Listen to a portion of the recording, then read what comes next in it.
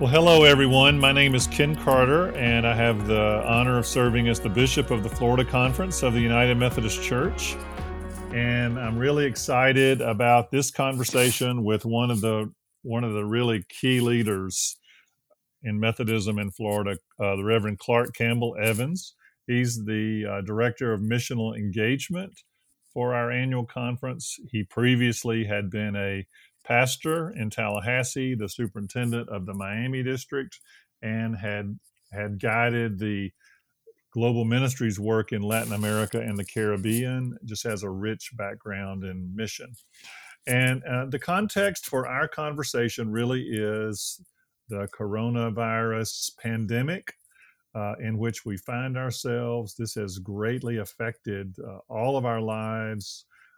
It has brought great anxiety, significant suffering, and many deaths to us, and is also having a profound effect on our ministries and local churches. And so this is a conversation about what it means to continue to engage in God's mission during this time. And so, Clarke, welcome, and just wanted to ask you to introduce yourself and maybe help us get started with this conversation. Well, thank you very much, Bishop. It is really a pleasure to come onto this podcast with you and to be able to talk a little bit about how in the world we remain in ministry in our communities to be the hands and feet of Christ in the midst of this challenging time. I came across something Bishop Hope Morgan Ward said in a blog she had recently, and I loved the way she put it, where she said, "Let us make holy use of this unwelcome time, going deep in our reflection, going wide in our concern, going carefully in our ministry." And I just loved the way she put that, because as we are trying to figure out how to continue to be the church, it's really important to keep that balance between going wide and also going carefully. Amen. So as you're going about this work, and in maybe in practical ways, how can we be engaged in the mission, the hands and feet of Christ, when we also know the very real call to physical distancing or social distancing? I think that indeed is a part of the challenge in this moment. When you take the touch dimension out of a ministry, it really does change how you think about it and how you can engage in it. I have been incredibly impressed with the way that churches across Florida have really taken that seriously and are finding ways to tweak their ministries so that they can still reach out into the community and at the same time keep themselves and the people that they're serving safe. The missional engagement team at the conference has begun to curate some examples of what churches are doing across the conference in both rural and urban areas, across the beautiful diversity of our different congregations, looking in churches small and large. And you can find those curated examples up on the Missional Engagement webpage on the conference webpage. Right, and that's flumc.org. And just a little note before we move on, I would encourage our listeners, if you just want to, after you've listened to this podcast, and if you haven't listened to the others, we had a great conversation with Megan Killingsworth recently on really the vulnerable who live around her church, which is First Church in Sanford, that she and her husband David serve. And she talked about what the vulnerable have to teach us, what those who are returning veterans and people with addictions and the homeless. And then also with Alan Stanton, a conversation about rural churches. And so those are both available to us. So Clarke, why don't you just share a couple of sort of living examples of where you've seen the mission of God continue even in the midst of this time of constraint?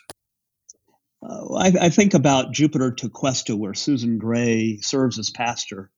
Their congregation already had a partnership with a local uh, elementary school in an impoverished community, and so that school, even though they're closed, the school decided that they would start providing food to people in their neighborhood.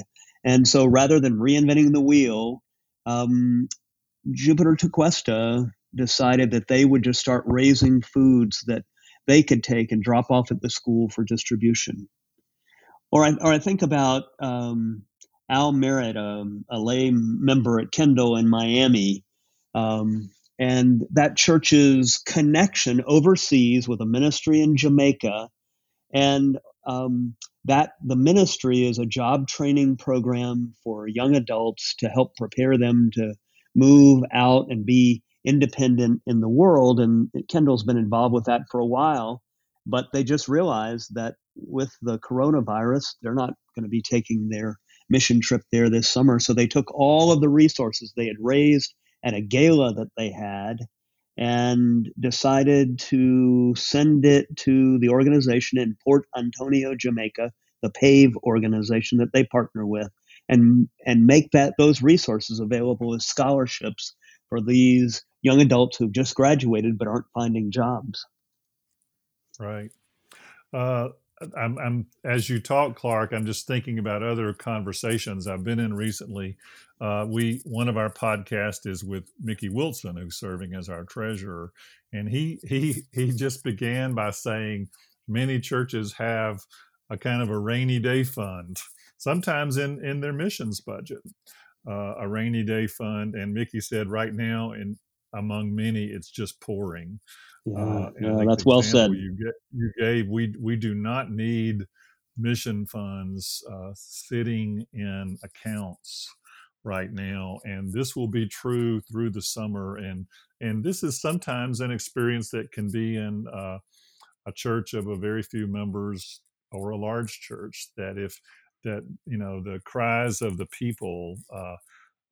Either through the physical suffering and health or loss of work, or just the access people don't have to basic services. Um, this is a time really for us. Our friend Sue Harper Johnson, Bishop Sue Harper Johnson, who is in North Georgia, the bishop, their conference has surfaced the hashtag Lean into the Connection. You are a very connectional person. Mission is very connectional.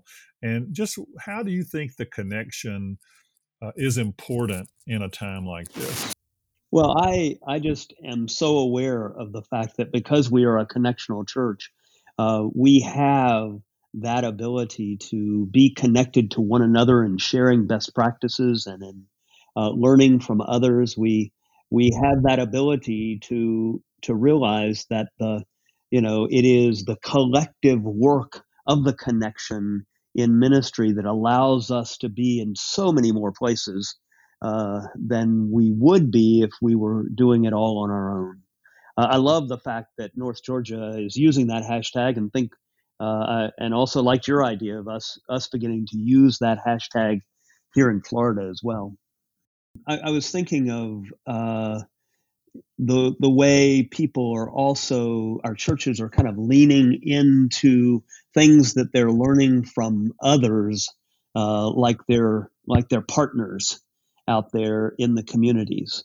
I think about the Village Church in North Fort Lauderdale, where Pastor Andrea has. This was a few weeks back now, but she was really trying to lean into the need in that moment, and did a kind of a creative thing, realizing that hand washing was really important, and so she pulled the youth together. This was before all the social distancing was in place, and they made soap one Saturday and wrapped it up and took it around to people in their neighborhoods with a little card encouraging people to wash their hands and stay safe. Right, right. Um, yeah, that's really wonderful, and you've really given us a number of models of what local churches are doing. If someone wanted to see just just a variety uh, of different models of mission that are going on around Florida, could you remind them again of how they might do that? Sure. If you go to the website, flumc.org/missional engagement, there on the landing page, we are beginning to curate some amazing stories there of what different churches are doing. You can see some of these that I've mentioned, but frankly, we're getting dozens every day of churches that are doing some really creative things, like Faith Primera Iglesia in Tampa with Ernesto Machado as the pastor, who is providing weekly supplies of food, rice and beans, and pasta and chicken to neighbors in need. The Latino community in Tampa, the people around that church. Now they have to kind of schedule times in which they can come in because they only allow a few people in the fellowship hall at a time to pick up the bags to take home. Or Branches in Florida City, which has packed food boxes, and they're actually doing it as a drive-by. Cars pull up, they pop their trunk without any physical interaction with anyone. These boxes of food are placed in the trunk, and they drive away with the goods that are there to help them during this isolating time. Right, right. And we want those listening to know that we are having coaching calls each week with the pastors of our conference. The superintendents are leading those coaching conversations. They happen each week. I was on one this morning, just welcoming people listening in early this morning. And one of the key questions is about who are the vulnerable people in our local churches and surrounding us. I didn't want this conversation to conclude without saying that often our approach is how we help other people.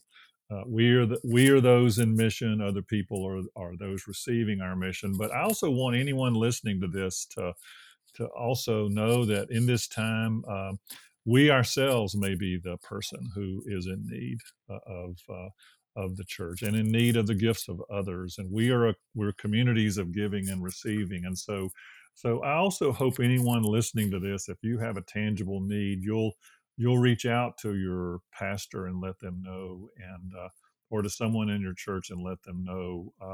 Because we do believe that God provides for our needs, that God's grace is sufficient, and many times we come across as the persons who have abilities and capacities and resources, but sometimes life comes along and there's a major disruption, and that's what the COVID-19 is. Perhaps with work, perhaps with health. So I wanted people to hear that as well. Any just last word, Clarke, you want to share? Yeah, yeah. Sure. Well, first of all, I just thank you for that because I think that you're highlighting really a healthy theology of mission, and it was a good reminder. One more example I want to give before just saying some concluding words, and that is that one church, Grace on the island in Venice in the Southwest District, they simply leaned into a partnership by turning outward to people on the front lines of health ministries and asked, "What do you need?" They leaned into these partnerships and said, "What do you need right now? You're on the front lines of these ministries, and how can we help?" And what they realized was that many of those places just needed face masks. So they have a dozen women in their church where the only thing they are doing is sewing face masks and finding a way every day or every couple of days to take those to the places that need them. Let me just say I've enjoyed the conversation, but before I go, I just wanted to thank my partners in this ministry of missional engagement: Isel Rodriguez and Pam Garrison, Molly McIntyre, Heidi Aspinwall, and Aaron Fry. For they're the ones, along with this collective work of helping to curate these stories of best practices. And I also wanted to encourage that if folks have examples of that, to not only send them to us, but also post them on Facebook, the examples of how your church is finding creative ways to be in ministry outside of the walls of your congregation in these challenging times. And when you do that, add the hashtags lean into the connection and FLUMC so that we can track what you're doing to make God's love tangible in our community in these times. Thank you, Clarke. And thank you all for listening, and God bless. Thank you.